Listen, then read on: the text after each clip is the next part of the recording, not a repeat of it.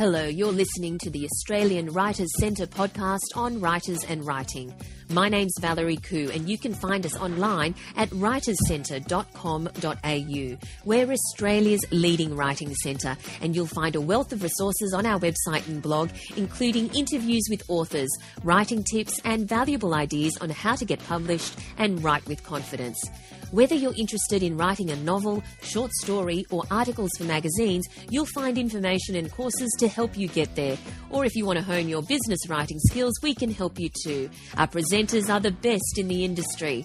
Our team is passionate about all things writing, and in these podcasts, we'll be talking to best-selling authors on their craft. We hope you enjoy today's podcast.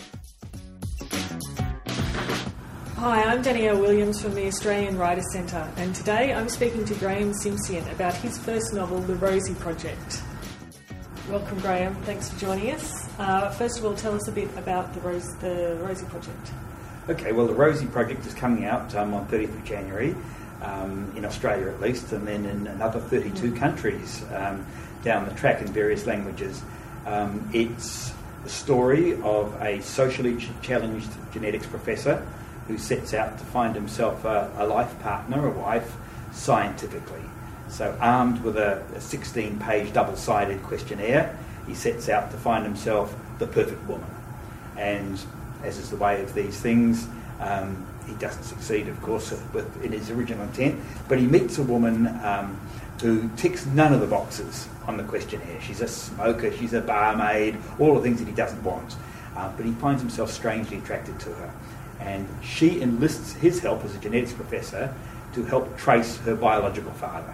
So they have a reason for being together, and that subplot, as it were, who is her father, keeps the momentum going, I guess, through the book as the two of them get to know each other, and, well, you can probably predict how it ends up. Yeah.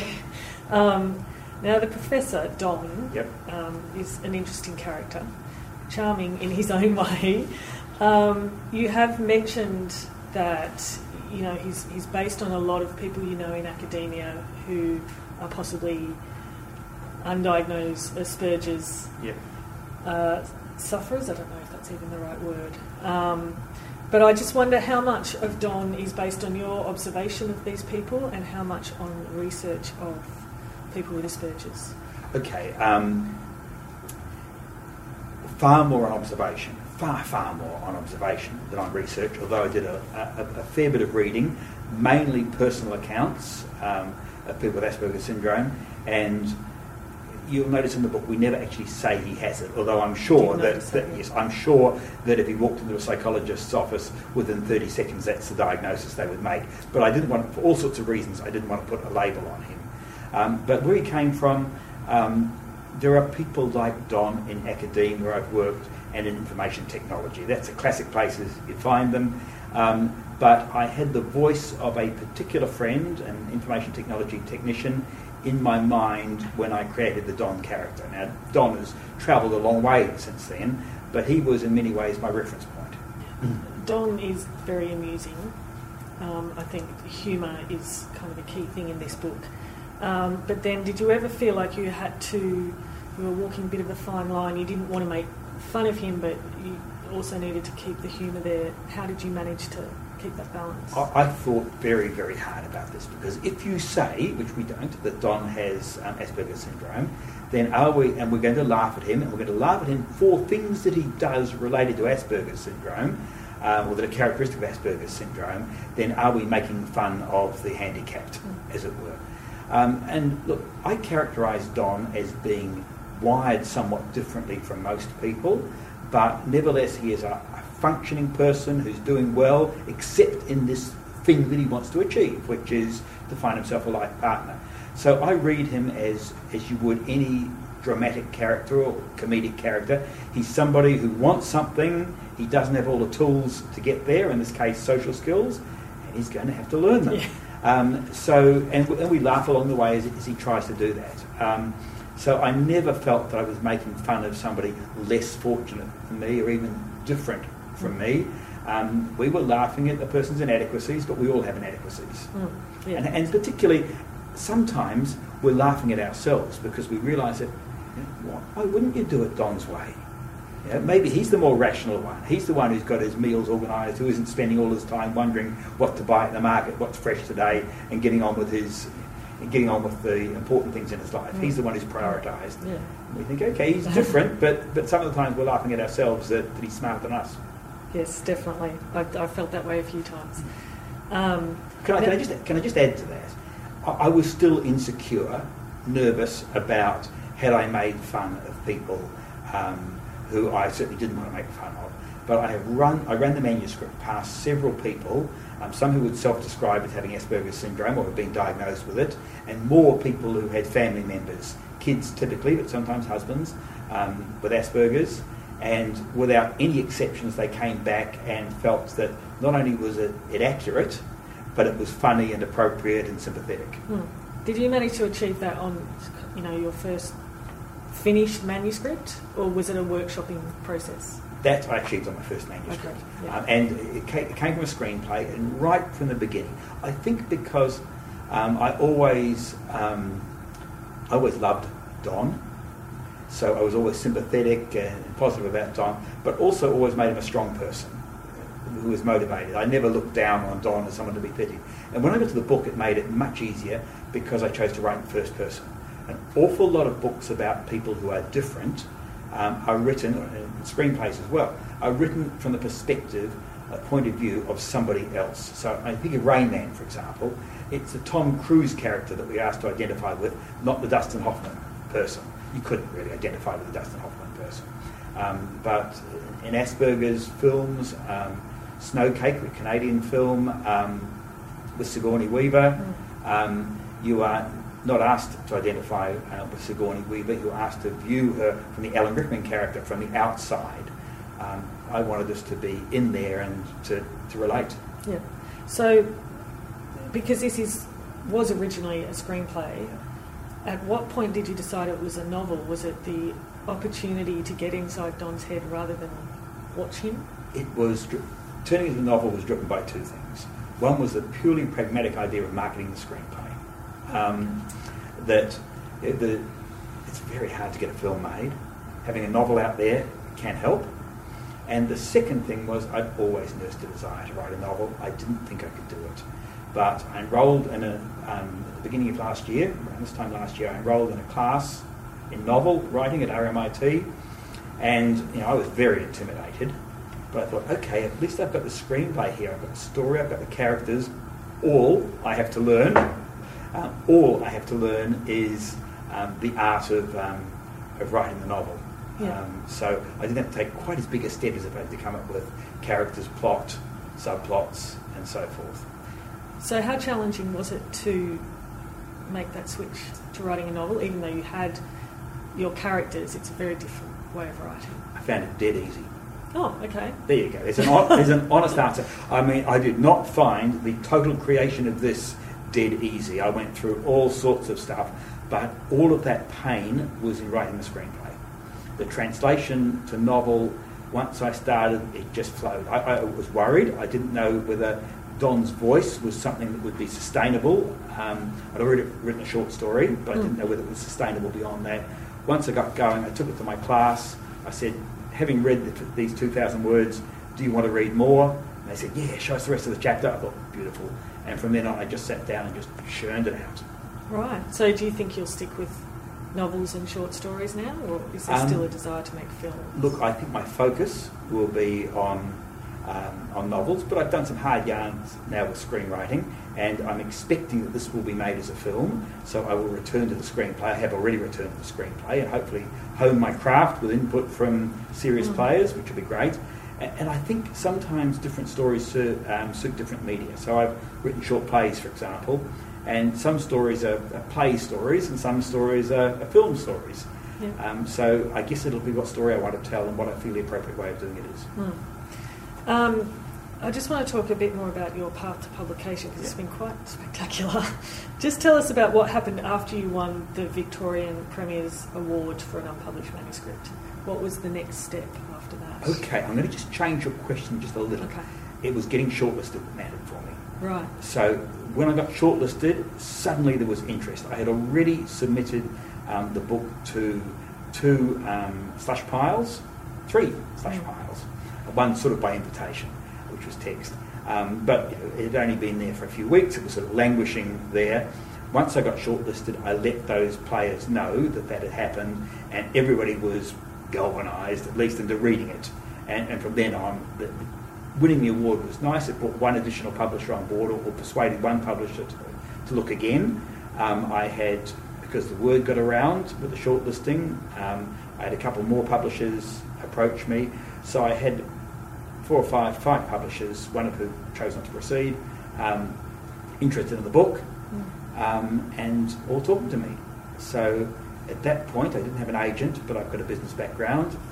I didn't want to drag it on too long. I felt it would be inappropriate to go on for weeks and weeks. And so I just said, okay, publishers, you're interested, here's the manuscript. If you haven't got it already, come back to me by Friday. This was a Monday. Come back to me by Friday with your best offer, and I'll let you know by Monday who's the winner.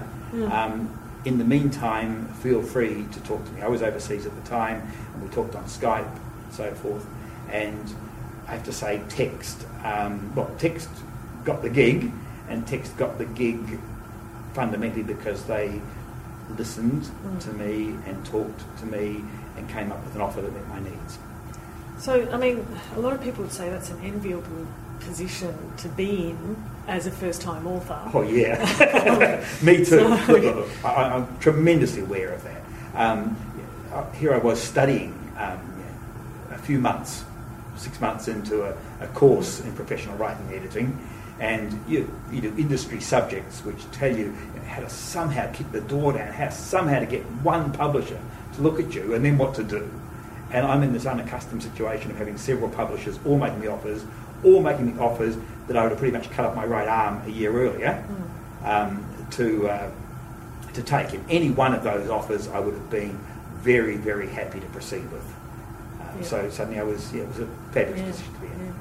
So, I mean, what's that like? Has it been a surprise to you, the attention that the book's getting? Look, I knew when I'd finished it that I either had something that was going to do very well or not at all. I didn't think it was an in-between thing. And I gave it to my partner, who also writes, and said to her, read it. She read it, the first person to read the thing I produced. He said, well, what do you want to know? And I said, does it read like a real book? And she said, I don't know. Oh, right. It's very different, which was exactly what I didn't want to hear. Yeah. And in fact, I submitted it to the Premier's Awards without having any idea.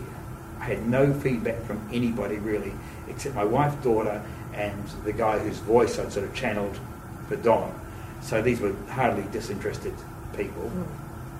And then in the meantime, a former colleague who had begged me to read the manuscript, I let her read it, and she came back and said, it's probably better than you think, Graeme. And she was an English lit grad, and one of these middle-aged women who reads a book a week. And I thought, okay. But by the way, I never expected to do well in the Premier's Award. I hadn't regarded this as a literary novel. That literary word scared me. I was hoping that one of the judges would say, hey, this is not for us for the award, but Charlie down the hallway who does popular fiction might be interested. But they very bravely accepted a book which I hope is very accessible. So you've mentioned your background in business. Yeah. But how new are you to writing? So when did you decide that you wanted to be a writer, and how long have you been writing before you got to this My stage? first book was published in 1993. Okay. Non-fiction. Was that one of your non-fiction? Non-fiction, yes. yeah. So look, I have written, but predominantly non-fiction, all my life. But I had not written any fiction. When I enrolled in the screenwriting course at RMIT, I had not written any fiction since high school. That was probably about year 10 or whatever. So what was the catalyst for that? Why suddenly decide, I'm going to get back into this? In 1998, so going back a while, I made a vanity film. So I adapted a manuscript, an unpublished manuscript that my partner had written, and into a screenplay, just for the hell of it. I'd read a book by Joe Queenan called The Unkindest Cut, which told the story of making a very low-budget film, and this seemed like so much fun. So I made a sort of a no-budget film using domestic pretty out of gear. But I wrote the screenplay. Now, it wasn't writing original fiction because I was adapting from my partner's work, but I learnt the form of the screenplay, and I got some nice feedback on the screenplay from professionals in the industry, and it just nagged and chewed away at me, and I thought, I can do this. And even though I really desperately wanted to write a novel deep down, I didn't think I could do it. But I thought I could do a screenplay. So I enrolled in screenwriting. So it sounds like you've actually taken the reverse path. If you think screenwriting was more difficult and you found the novel writing... No, screenwriting was easier. It was easier. Oh, sorry, in the end, the actual process of writing the screenplay for the Rosie project was much, much tougher, right, because it was within the screenwriting process that I worked out character and story and themes and so forth. I mean, normally one would write the novel first and then adapt the screenplay, and therefore the novel carries all the burden of coming up with a story, coming up with characters and so on. All that burden was transferred to the screenwriting process. So in a way, I'm sort of conscious that people are interested in how the craft works here.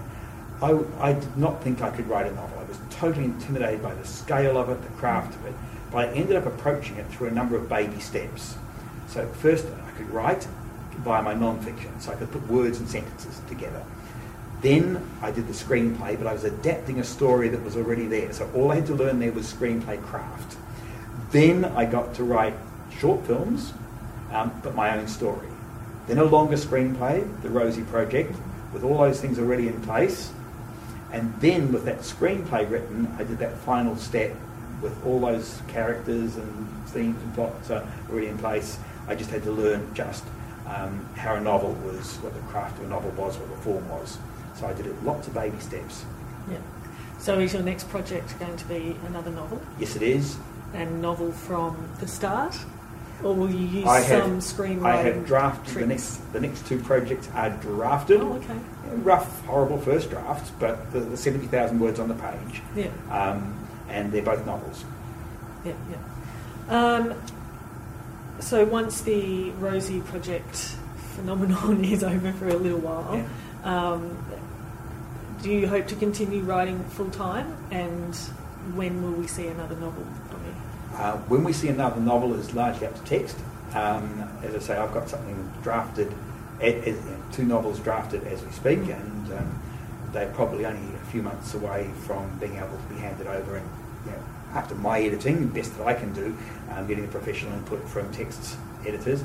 But obviously they've got to decide the timing for the marketplace and so on. Yeah. But I think that text will have something for the marketplace when they're ready to go. So you're happy to keep up this life as a full-time writer? For the first 3 books, yeah. I've got a 3-book contract with Text, so we are together for that much. I would hope for longer than that. But that's as far as I'm looking at the moment. That's a fair way to look, and then maybe I'll go, time to do another screenplay. Hopefully, during that period, we will be going ahead with the film. So we'll return to the screenplay, and certainly there's been a lot of interest in that, and that will occupy some of my time as well. Excellent. Just one last question. What is your advice to new writers?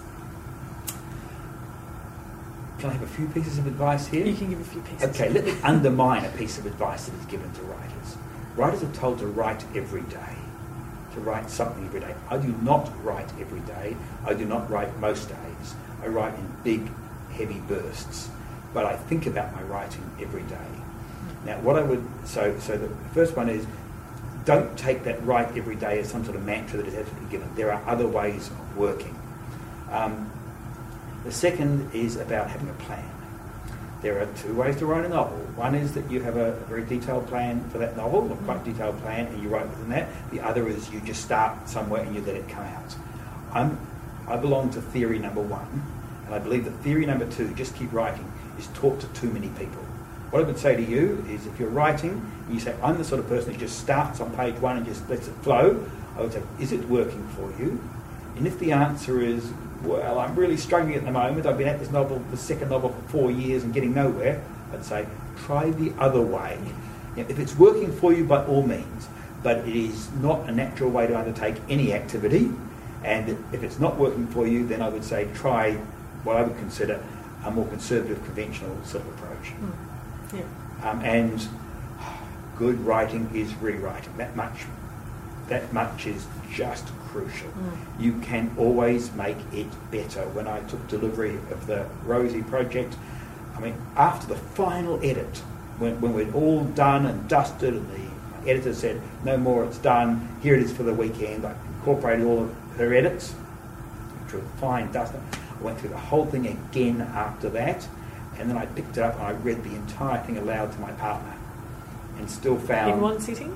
No, 2 days, Okay. 2 days, but she very graciously listened to the whole thing, and she's a doctor, and she found a couple of medical things that weren't quite right, and we fixed up a couple of little things, because when you read it aloud, and I took delivery of this, and I opened a random page and looked at it, and went, oh no, I should have swapped those 2 paragraphs. You can always make it better. Yeah. That's excellent advice, all of them. Thanks very much for coming in today. I thank loved you, reading the Rosie project, and I love Don, and I'm sure it's going to be very successful. Thank you very much. Thanks a lot. Thanks, Daniel. You've been listening to the team from the Australian Writers Centre podcast on writers and writing. My name's Valerie Khoo. You can find us online at writerscentre.com.au and discover details about our courses, seminars and popular online learning programs where we help students from all over the world. I'm author of the book Power Stories, the 8 stories you must tell to build an epic business. And you can find out more on my personal website, valeriekoo.com. That's Valerie, Khoo.com. Thank you for listening.